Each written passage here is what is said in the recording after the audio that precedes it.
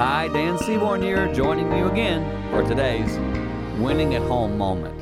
I'm discovering in life that common sense is not as common as I thought it was. In fact, I'm starting to think it's uncommon sense. You'd think it'd be common sense, a lot of the things that we do in society, but look around you. Watch online. You see people do things that you go, that's just not smart. That's not wise. That's not common.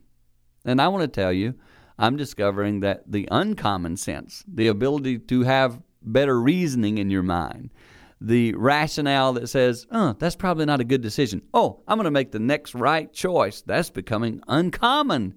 So maybe we need to focus a little bit more on having uncommon sense, rising above some of the normality that isn't beneficial in our home. The thought of actually helping you have uncommon sense will rise you to new levels and help you win at home.